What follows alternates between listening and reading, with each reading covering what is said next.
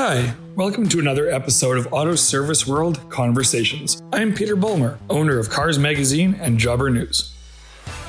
This is a podcast dedicated to exploring issues facing today's Canadian aftermarket professionals, sponsored by SiriusXM Canada. SiriusXM is making it possible to offer your customers 3 months of free satellite radio.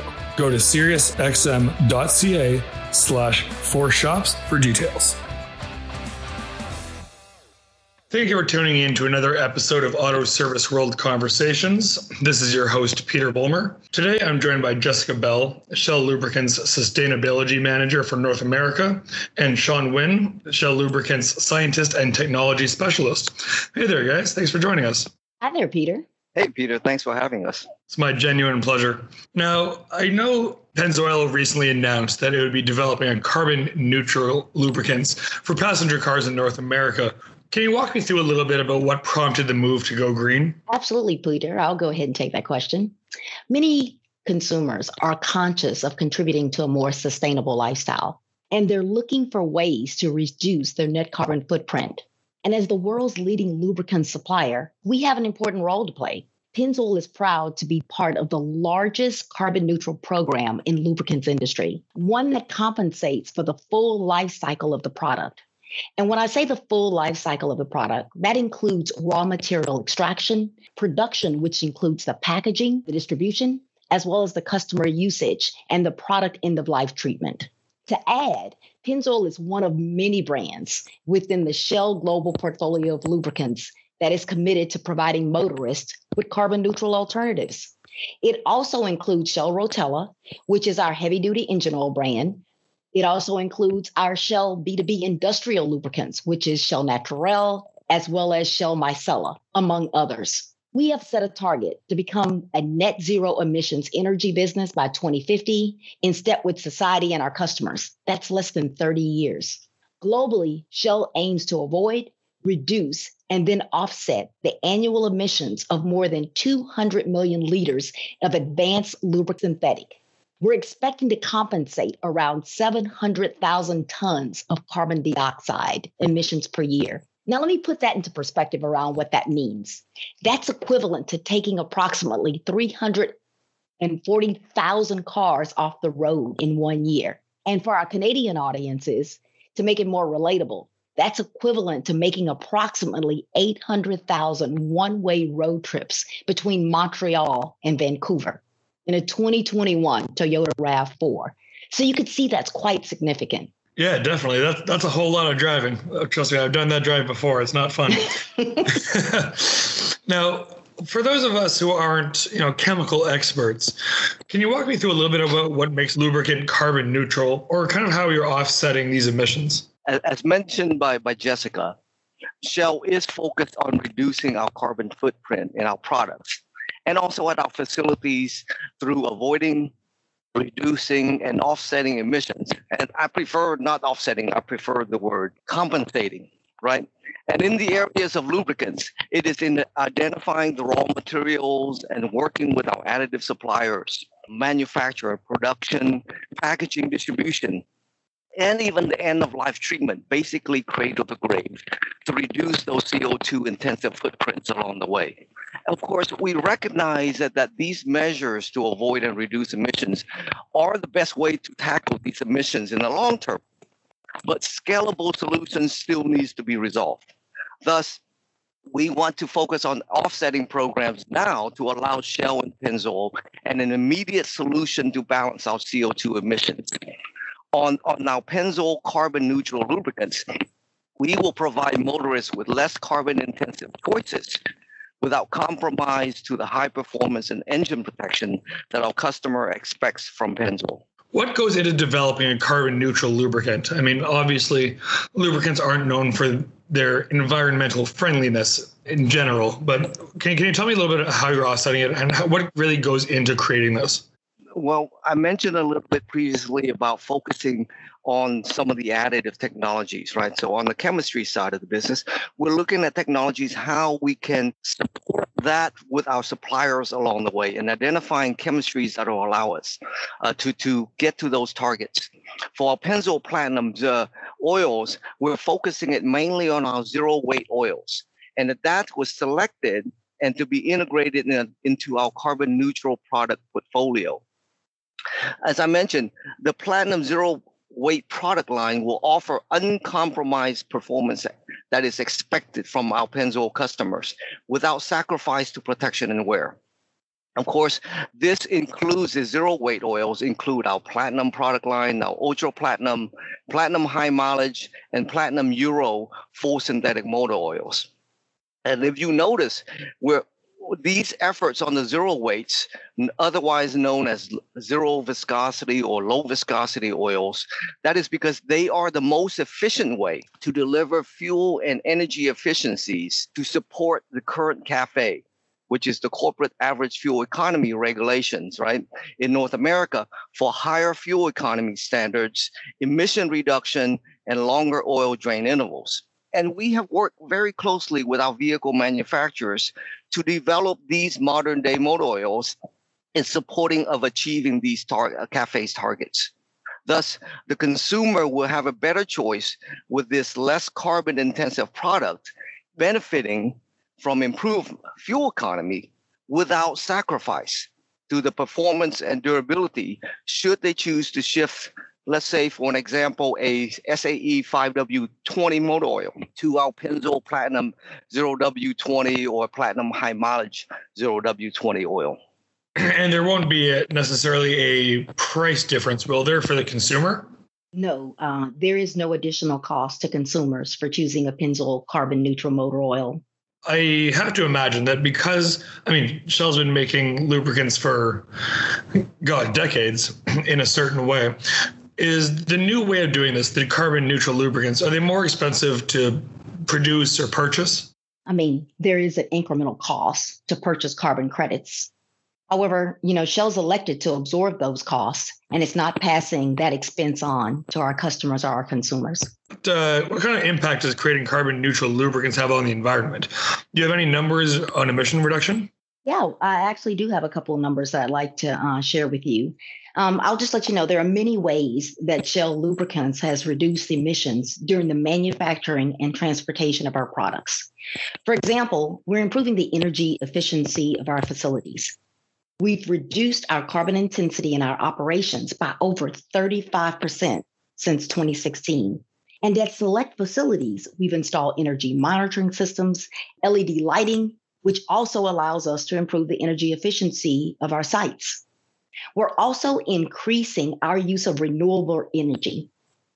And over 50% of the electricity that's used in our Shell lubricant blending facilities now comes from renewable sources. So as you can see, there are quite a few numbers around what we're doing to reduce emissions. In addition to that, we've optimized our logistics network, which has resulted in nearly a 10% reduction in CO2 as compared to 2018. So it's not just about offsetting or compensating for emissions. We're constantly looking to avoid and reduce. And when we can't avoid or reduce, that's when we look to compensate for our emissions. That's great. It seems like you're streamlining kind of along the whole process. So it's really nice to hear. Now, are there any other green initiatives Pennzoil or Shell in general is working on? I know you mentioned a little bit that you're trying to become carbon neutral as a company. What are the steps you're making towards that? Shell's carbon neutral product launch is the biggest combined initiative by Shell Lubricants to date. And we hope it's going to be positively received by our customers and that they'll join us on the journey. It's always important to remember that there are many ways, not just the carbon neutral products, supporting our net zero emissions target. So we're constantly evaluating and innovating our product portfolio to ensure we meet the needs of not only our customers, but our consumers. And we continue to seek these ways that I talked about earlier to avoid, reduce, and offset to help deliver a more sustainable future. Now, speaking of other initiatives, in March, which was just earlier this month, Pennzoil Quaker State actually joined the National Lubricant Container Recycling Coalition, along with other leading lubricant and plastic packaging manufacturers. The goal of this industry technical coalition that was established for the United States is to focus on establishing solutions for post-consumer recycling and recovery of plastic lubricant containers. So that is an example of things that we're doing. Another is on the road. Shell is making a wider range of lower carbon transport solutions available to customers, including biofuels, hydrogen, plus we're growing the number of charging points for battery electric cars. You may be aware that in our Canada retail business, for example, in November of last year, Shell introduced the Drive Carbon Neutral program, which allows Shell's customers, regardless of the vehicles they drive, an opportunity to reduce their carbon emissions from their fuel purchases. If you want to learn a little bit more about this Drive Neutral program, they can certainly go to shell.ca. What are some goals you have for 2021? I know there's probably targets associated with this rollout. There's probably a certain amount of carbon neutrality you're trying to achieve as a company. I can try to answer that one. For 2021, we're shifting our focus on our premium lubricants, not just on the automotive, but heavy duty. And Jessica mentioned our industrial products, right? And that will equate to about over 200 million liters of premium lubricants around the world.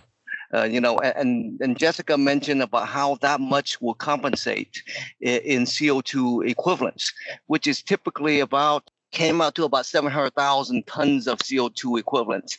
And you may have heard in the news about some of the equivalency of how does that equate to a vehicle. And Jessica mentioned about the drive from Canada down to Los Angeles and such. And I did the math on it on a F-150 of 1.5 billion miles. And I played with the math, and I'm a nerd by trade. So it estimated driving a Ford F-150 to Jupiter and back. Okay, so that's about how long you can drive, just based on the savings that we're potentially helping for 2021. That's fantastic, and a really fun comparison too. I like that. Guys, I'm just going to open the floor up to you. If there's anything we haven't covered yet, anything you want to get out, any closing thoughts before I have one final question, have at it. The floor is yours. Peter, the most important part for me that I really want us to remember here is that we are always looking to avoid, reduce. And when we can't avoid or reduce, then we look to compensate. So I want to make sure that I've given some really good examples of some of the things that we're doing in our own operations to ensure that we achieve those goals. So we talk about avoiding emissions. And in North America, I mentioned hopefully that over 50% of the electricity we use in our lubricant blending plants now comes from renewable sources. And that's a big task. And you think about reducing, we're designing our products with less packaging. And in designing those packages, people may ask, what does that mean? So right now, we're using more recycled content in our plastic bottles. We're testing higher loads of using recycled resin in our bottles. And we plan to be above the existing 25% of recycled resin content, which is required by current legislation. So we want to be above that 25%. We're also looking at our larger plastic packages like our pails to contain more recycled resin. And we're looking to move to alternative versus traditional plastic packaging for motor oil. For example, EcoBox. A lot of people in this may not know what an EcoBox is. So for that, I'll say essentially it's a bag in a box, right? But it's a strong alternative to traditional plastic packaging for motor oil. And in moving to that pack type, we can reduce plastic usage by more than 80%.